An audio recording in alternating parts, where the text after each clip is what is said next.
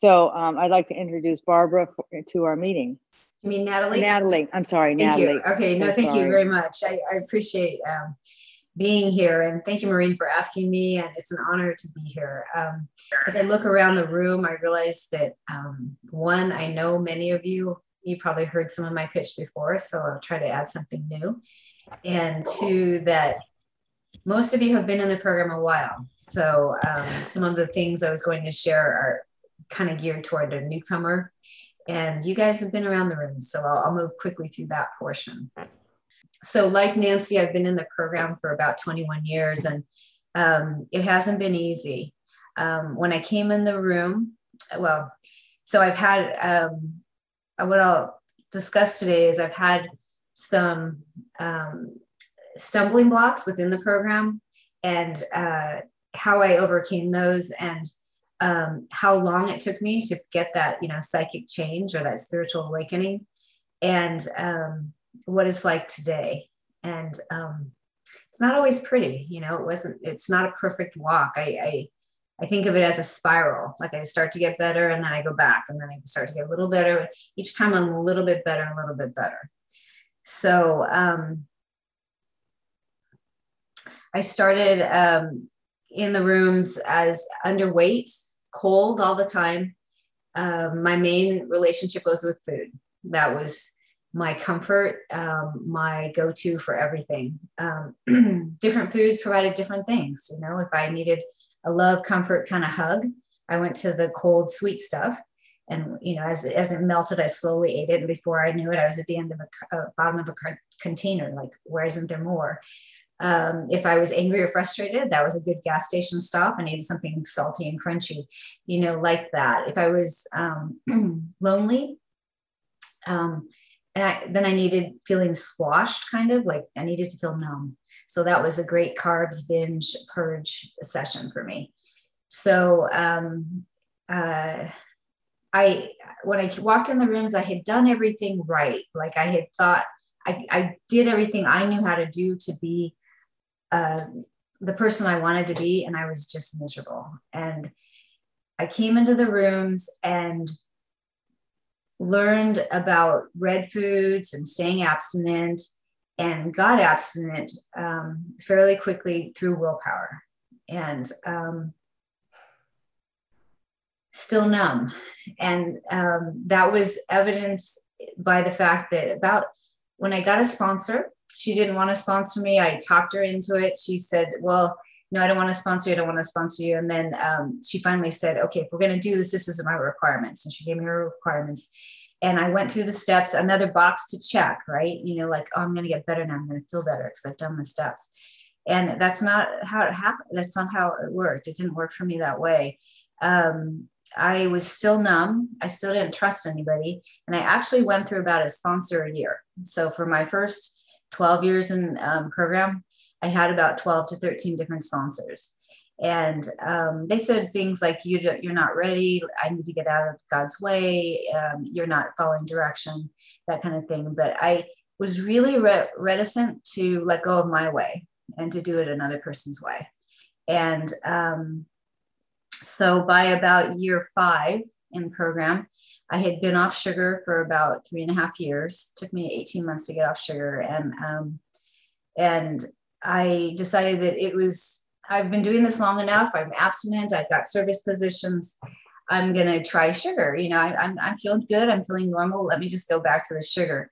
And that lasted for about 3 months. And then I was right back where I started. So since then, so that was a great learning opportunity. Since then, I don't go back to sugar. It's a dead end road for me. It's a dead end street. And dabbled then in Sea How for a bit, and learned about weighing and measuring food, and saw an actual food plan, where they tell you what to eat, and your serving sizes and all that. And they taught me to make 3 outreach calls a day. So that was a very strict program, and I had some trouble staying with it. I hardly ever got to share, maybe twice, I think, in the 3 months, because there's just a lot of requirements. But it was a great learning opportunity again. And so at about year 8, I was kind kind of hitting a plateau. Like I had done the OA thing. I, spoken at the birthday party. I had, been a sponsor. I had, been in a group. I had done the deal, right? And I really didn't feel any different. Like I was walking the walk, but nothing in here had changed. But nothing. That's a pretty big word. What I mean is that I was learning to love others and love myself, because you guys kept loving me as I'd show up at meetings and things like that. But I still was holding on to control, and I still didn't trust. And so about that point, I went into A Vision for You. And that's a program has everybody heard of A Vision for You? Raise your hand if you've heard of it. Thank you. Okay. Most of you have. There's still a few who haven't, but it's what's different about A Vision for You, for me, is that it's based on the Big Book. And so that kind of changed things for me. Let me see. Yeah. So A Vision for You is where I got a sponsor that I kept for 4 or 5 years. I'd never met her. She lived in Boston, and we talked every day, and we connected, and I started to move forward better. So here's their website. They have 7 a.m. meetings and 10 a.m. meetings you can listen to, and Sundays are special editions that are really great. And so that was helpful. And working the steps through the Big Book was super helpful. I just want to quickly go over stuff you guys know already, that the key is the 12 steps, right? That's each time I work the 12 steps, a little like layer of protection came off me, and I became more like penetrable, more able to feel, more able to trust, a little closer to my higher power. Mine was the educational variety. I did not get a spiritual awakening like that. It took some work. So these 2 books were one way I went through the 12 steps, and that was super helpful and a good way to start. And then another huge one was working with a group, going through the 12 steps in a workshop. This book, I bought it to sponsor people because it's got all these great forms. And eventually, within a year that I purchased it, someone led a workshop, and sitting in a group of OAers, reading literature, discussing it on a weekly basis, or people do it on a monthly basis, however you want to do it. This book tells you, I went online, and there's no workshops right now, but if anyone's interested in starting one, this book tells you exactly how to do it. It has like a flyer in there and everything.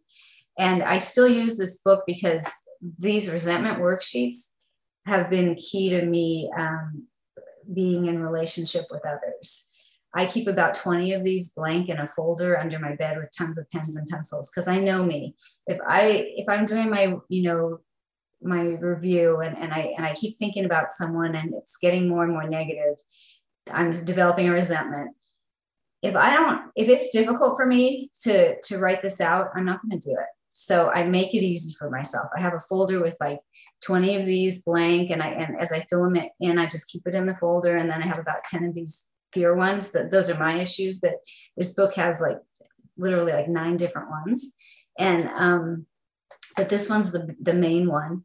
And this is a pain, but I make sure that when I write it out, the resentment, I give it away. Like the Big Book says that, right? It says that we're supposed to tell someone immediately when we have a resentment, because that resentment's as bad as the sugar. Like it will just take me straight to the food.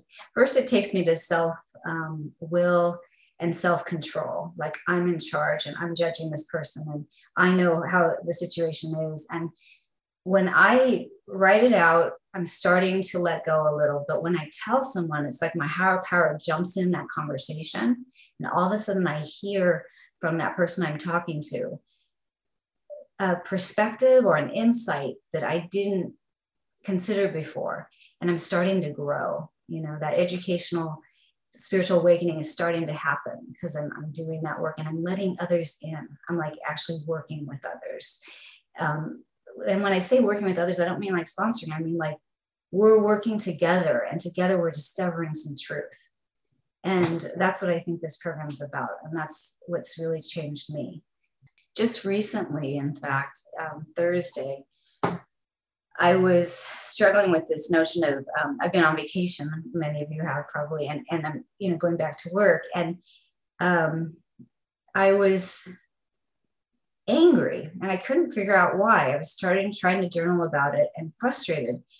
And I ended up doing, after dinner, taking that first compulsive bite. And, 45 minutes later, my stomach hurts and the jar of what I was eating is empty. And I think, why, what happened? Right. And it's a perfect example of, self-will run riot. I had these feelings and I didn't know how to deal with them.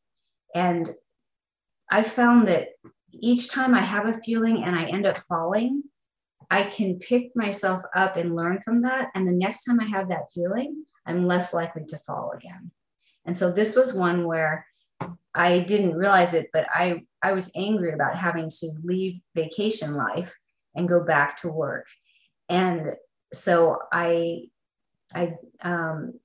triggered the allergy of the body, and I overate, and then talked to someone about it and told someone, and then it became all clear, and I ended up being like grateful, like I'm approaching going back to my workplace now as, oh, how fortunate I am that I have a career. I'm so lucky.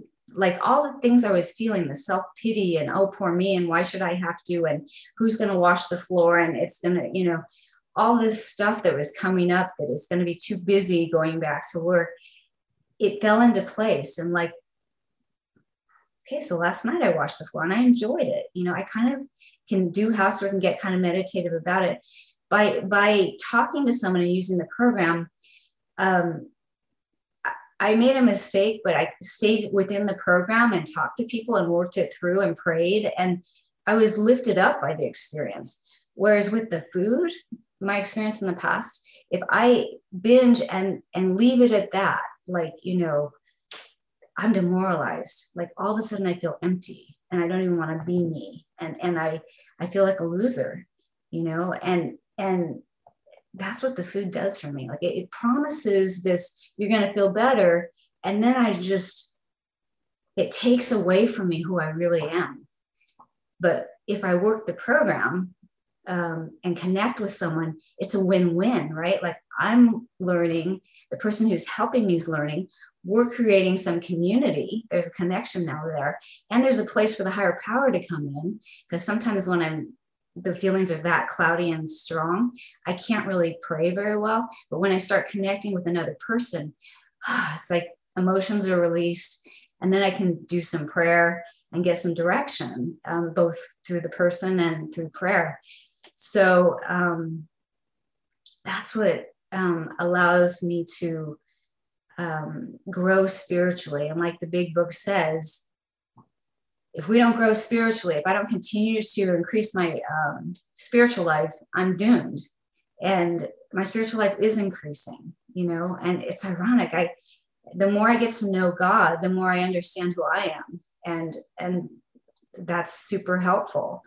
And acceptance, accepting my limitations, allows me to accept others' limitations and be more tolerant. And now I'm moving into relationship with others and I see the beauty in others.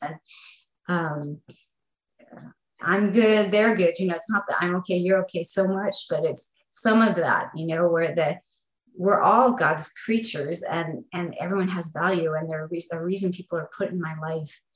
I'm not in charge, God is, and I trust God more now, more than ever before. I love in literature where it says, In these rooms, we find human support, a higher power to guide and support us, and 12 steps to live by. And yeah, for me, the 12 steps are the cornerstone.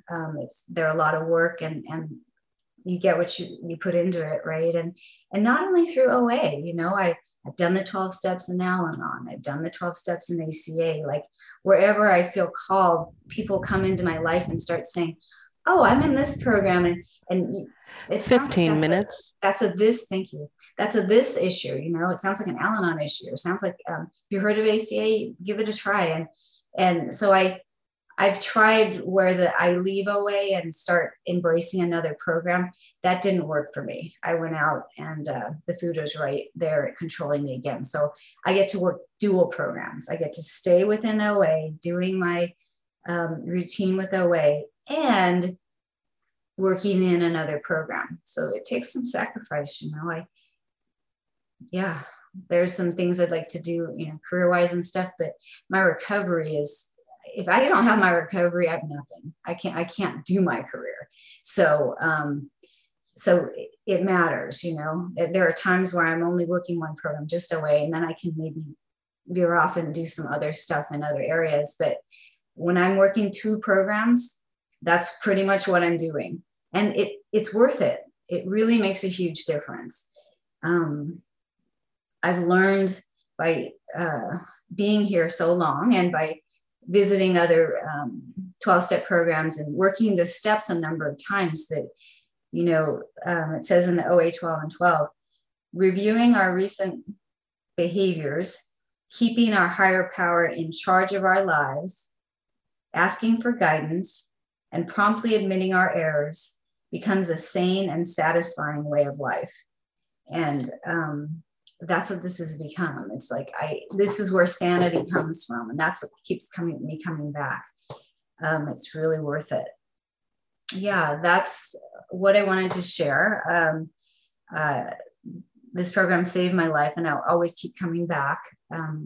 A vision for you is key in my program, and those 10th steps, giving them away, writing them out and giving them away, and growing spiritually, developing relationships with people in program.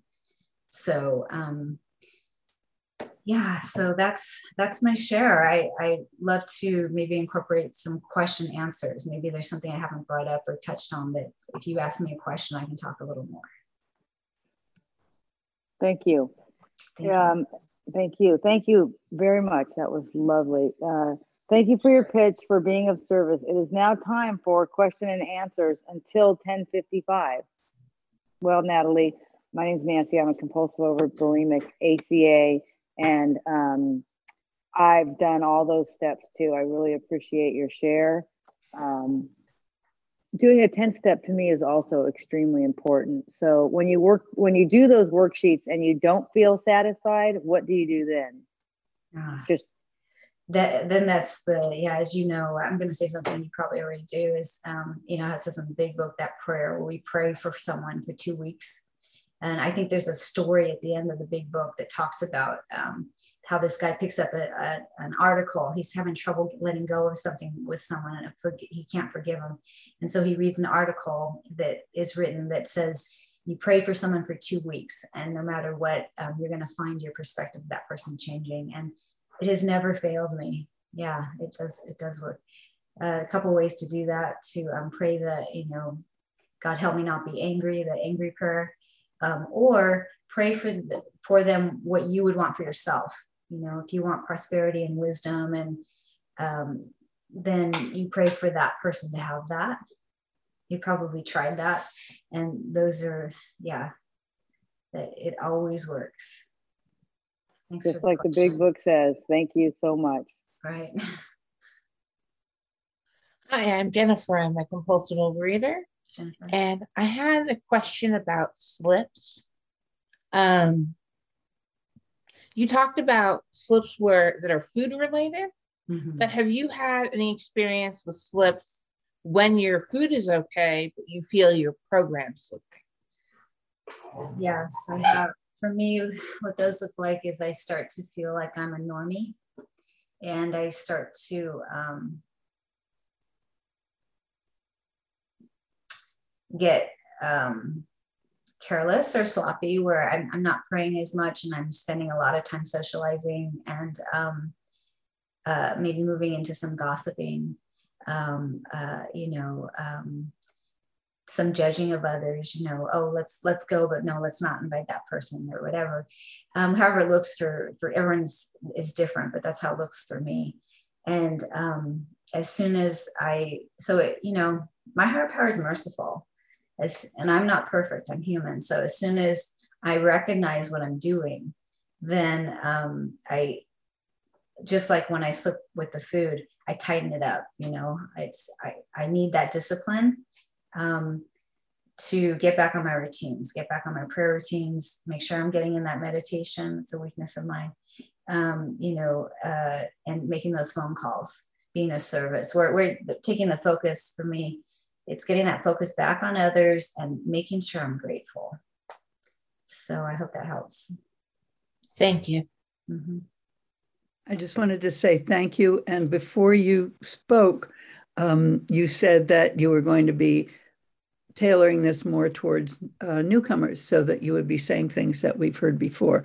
I'm definitely not a newcomer, but I needed to hear everything that you said, particularly about working back from slips of various kinds and slips of various kinds. So I just wanted to thank you for your share. Well, thank you for that comment. Yeah, I spoke to a sponsor just before the meeting, and she had mentioned, it's helpful to hear when not all the good stuff, what's working well, but what's not working. And then this program is challenging. And I think I wanted to recognize that it's simple, but it takes courage. I mean, kudos to everyone who's here this morning, because working this program, it takes courage. I'm facing parts of myself that I don't want to look at. I'm seeing things in me that I don't like.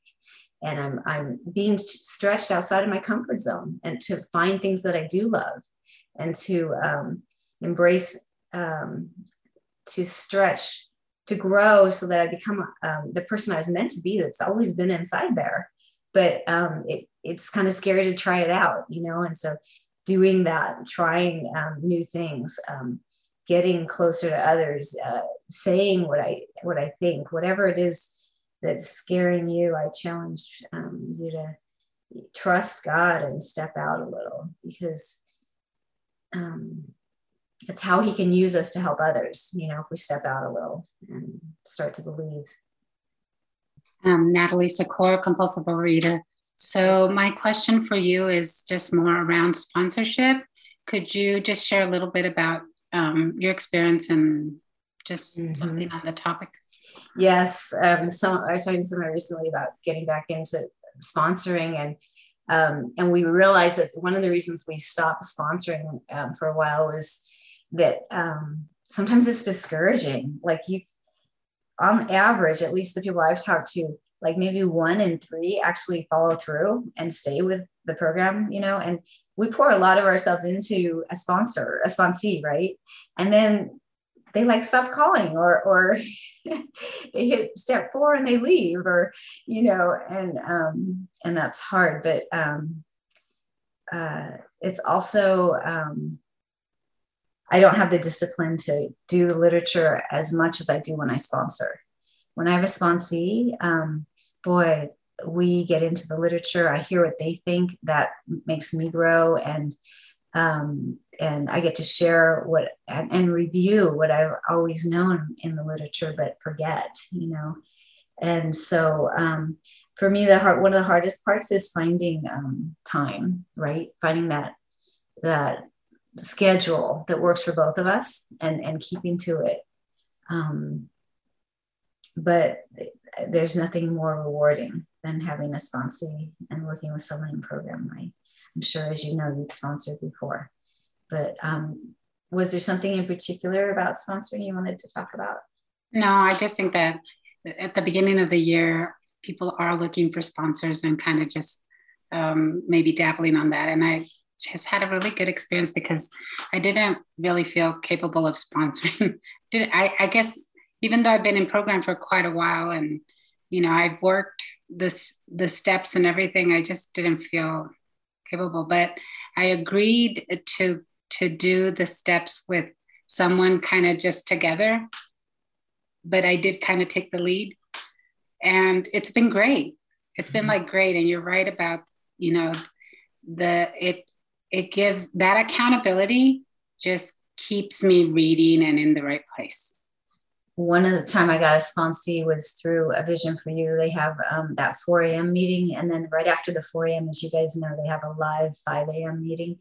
It's really early, but when I really want a sponsee and I can't find one locally, I'll go to that 5 a.m. meeting, and you just put your name out there. There's a time when they say, well, all sponsors, please put your name out. And people start texting you and saying, I need a sponsor and this is who I am. And you'll come, I get like 3 or 4 texts, and then you start connecting with those people and you find a match.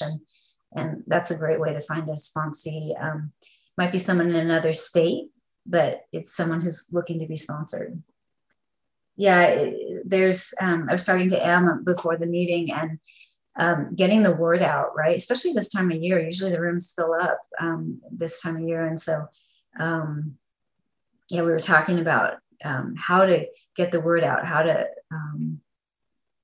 get people aware of our program. And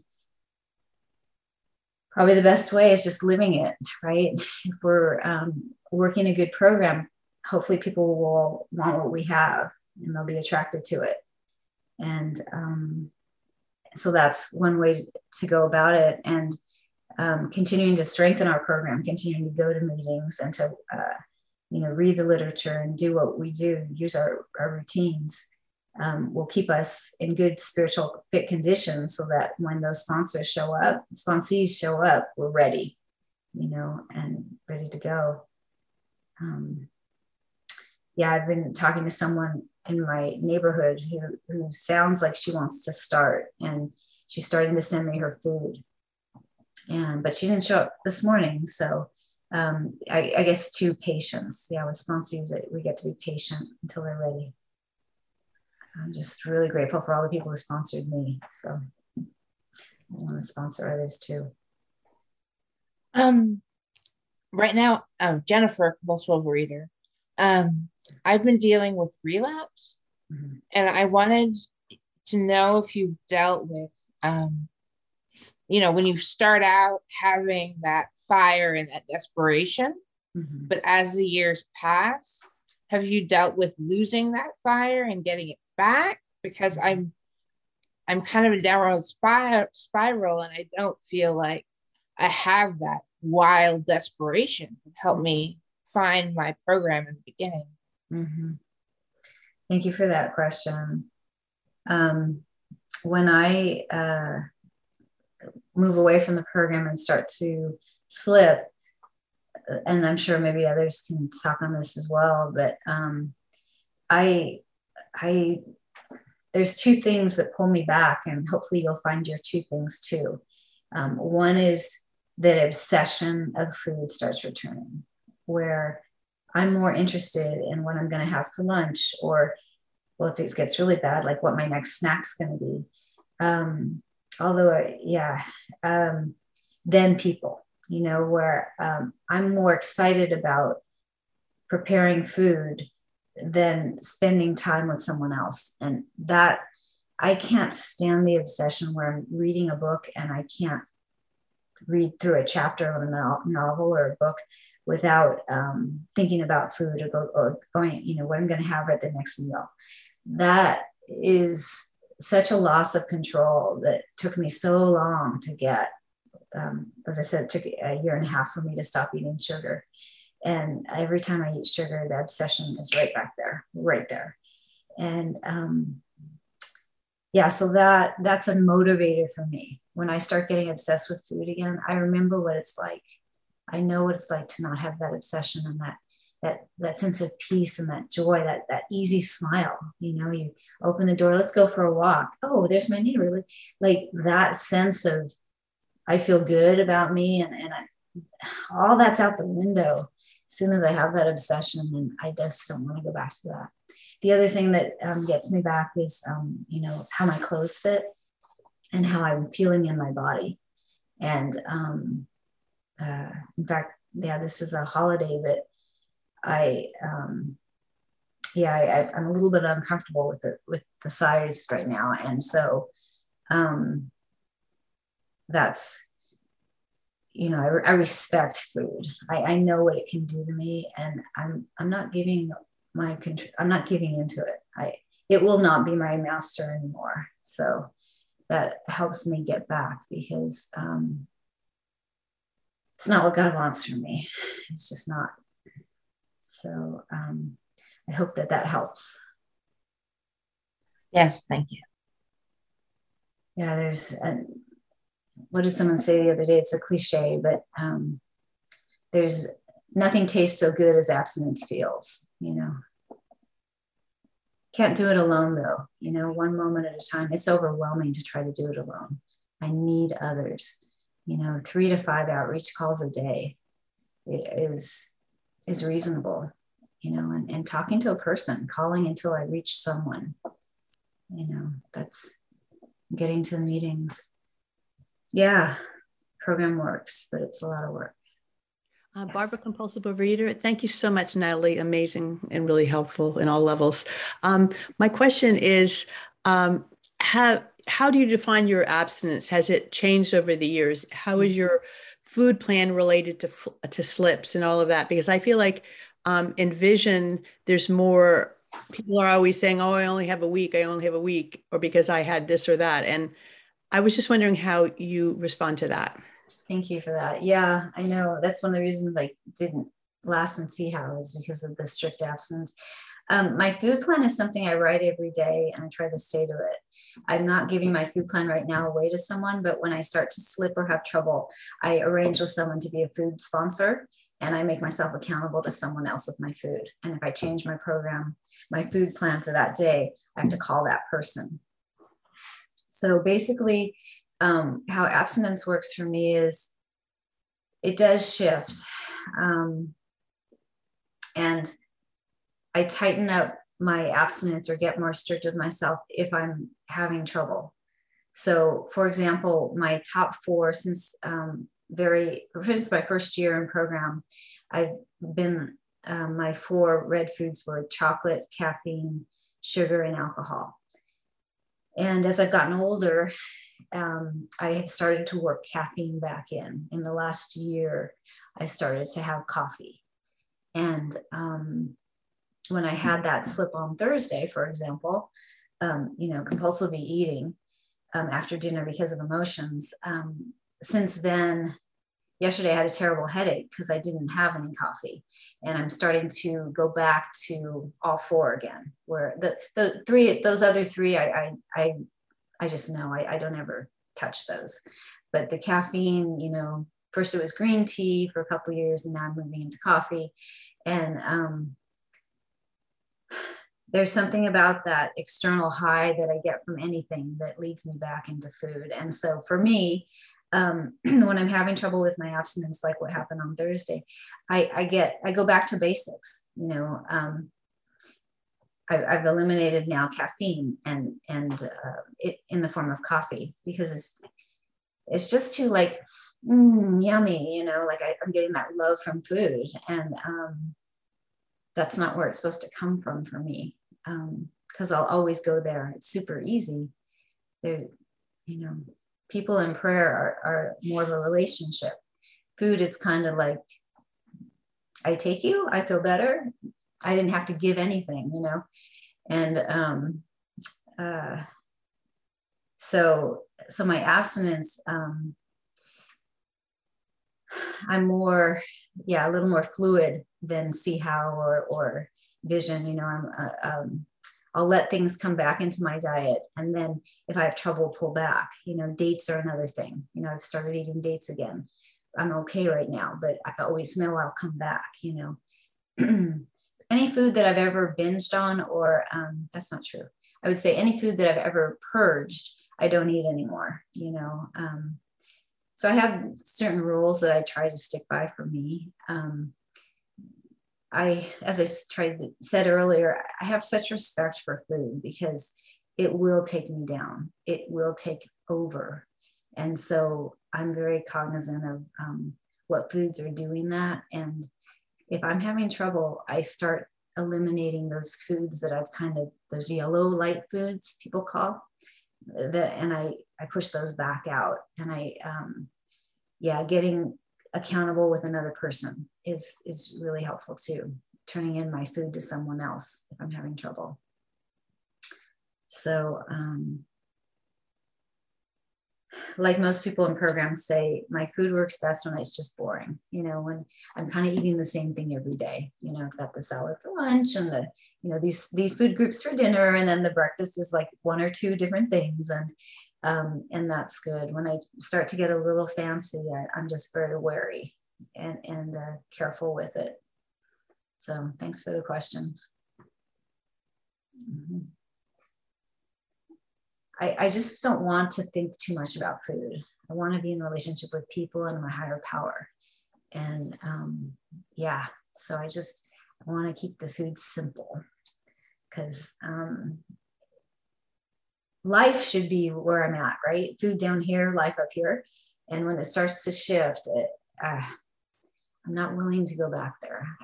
God willing, I don't want to go back there. Hi, my name's Carol. The OA workbook that you showed, the green and yellow one, is that a newer workbook? It's it's one that I don't see in the rooms very often when people bring literature. It's been around about 10 years. I picked it up at a birthday party, again, to sponsor people, because it lays out how to go through the 12 steps in OA, and it uses all the great literature. It's got in there, you know, the For Today, the Voices of Recovery. You read portions of the OA 12 and 12 and the Overeaters Anonymous book, plus the big book. I mean, it's well done. But you can go online. I didn't walk you through that, but I can show you real quick. Let me see how we're doing. Yeah, if they don't make it easy to get OA materials. It's not intuitive to me. So I put this here just to show real quick. If you're going to order a book, there's this menu thing here, and then you go down through all of this to resources. And then they have this, and it's document library. And then under there's all these, and then you go to literature, let me see, literature catalog, literature order form. That's the one. And I mean, if you're going to order through their website, that's where the books are, but it's there. And it's a great book, great resource. I really like it. Thank you. You're welcome. Terry, did you have a question? Yes. Hi, Natalie. Thank you for your share. I really appreciate it. I wanted to hopefully maybe you could talk a little bit more about how you worked through trust, as far as calling people, as far as speaking up, reaching out, etc. Right. Thank you for that question. I remember at the beginning thinking I was bothering people if I called them. And I was really lucky because my first few years, people would always say, thank you so much for calling. This is helping me so much, you know? And so I started to internalize that, to believe that when I call someone, I'm helping them out. So yes, the trust is very challenging. And what I found was, what I learned is that I'm not going to connect with everyone in the rooms. So when I find someone that I do connect with, I try to find 2 or 3, but I talk to them on a regular basis. And I used to be afraid of becoming codependent, and I want to be interdependent, not codependent on anyone. But if we're helping each other grow, I trust that that's a healthy relationship, right, within program. And I challenged my higher power. Like I would pray for something and about something, or I felt like I was being called to do something and say, no, I really don't want to do that, but I'll try it. And I through trial and error, like stepping out, trusting my higher power, and then evaluating, oh, I guess that wasn't so bad. Well, I did learn that, and then trying it again. So that helped me develop my trust with my higher power. If I can just mention Adult Children of Alcoholics, yeah, that's helped me with trust as well. And then the other key to trust that's helped me trust others more is trusting myself. So if I can, you know, say I'm going to exercise this much and do it for three days or more as much as I say in a row, I'm starting to build trust with me. And if I can say, you know, okay, I've got my list of grocery items and I'm not going to go off this list today. And I go and but I see something I really want, but well, it's not on my list. And I told myself, even if it's an abstinent thing, like, oh, well, it's that kind of apple, not that kind. But I told myself, I made a promise to myself, I'm not going to get that today, you know, or I'm going to stay with my list. Then when I come home, it's like there's this peace inside of me, like, oh, I did what I said I'm going to do. I can start to trust me a little bit. And that allows me to kind of sense when I can feel that with others too. And they become a person I kind of trust. It's important. It was important to me, though, to realize that people are people and they're going to fail me, you know, and that doesn't mean I don't trust them anymore. It means that either I set a little boundary in that relationship or I definitely want to forgive, you know, and but the ultimate trust, so really the trust is with my higher power and with me. And I cut other people a little bit of slack, you know, because they're people. And I need them and I want them. So it's, I just recommend baby steps. Yeah. Because I know me, if I get hurt, I shut down, you know, and I want to eliminate that person or people from my life. And so baby steps, then I won't shut down. And I was just thinking, it was making me a little nervous thinking about it because that will trigger me. I will go back to the food when someone hurts me. So just being really careful with self, you know, really taking good care of self. Otherwise I'll end up back in the food. Thank you. Yeah. It I'd is love to talk to you more about that, maybe on the phone. Thank you, Natalie. If you take outreach calls, would you put your name, your phone number in the chat so that we could have your phone number? Because I would like to thank you for your speak. And to those who gave service, I would also like to thank you. We welcome anyone who wishes to attend, no matter where they are in their recovery process. After a moment of silence, Natalie, would you please lead us in the Serenity Prayer? Thank you. God, grant me the serenity to accept the things I cannot change, the courage to change the things I can, and the wisdom to know the difference. So I will not mind be done. Amen. Thank you very much, Thank you, Ms. Natalie, so much. I really, Thank you for for letting me be here today. Thanks for showing 21 up. years.